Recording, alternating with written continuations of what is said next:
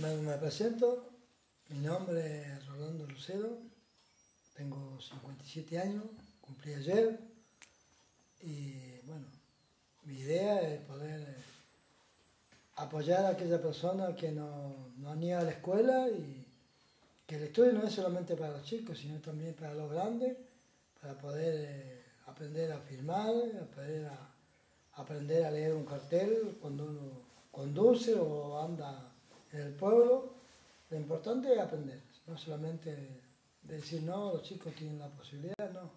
Sí, el estudio para los grandes también es bueno y es muy importante aprender a leer para el día de mañana poder defenderse en cualquier calle o en cualquier, donde uno vaya, en cualquier oficina, juzgado, sea registro, o sea policía, lo que sea, entonces uno se defiende porque uno lee los carteles y llega.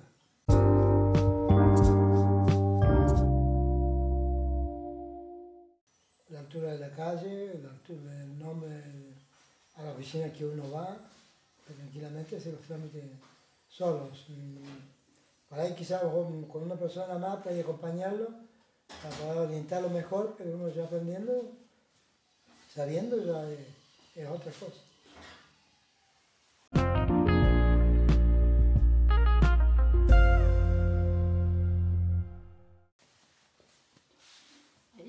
Mi nombre es Dora Luisa Catalán. Bueno, ahora estamos por la seño, que la seño ahora empezó a dar estudio a nosotros. Bueno, por tema de, ¿cómo se llama?, de adultos, estamos estudiando porque también necesitan personas de acá, de Machina, a estudiar, porque necesitan a leer y esas cosas, y también para poder organizar también esas cosas en la radio.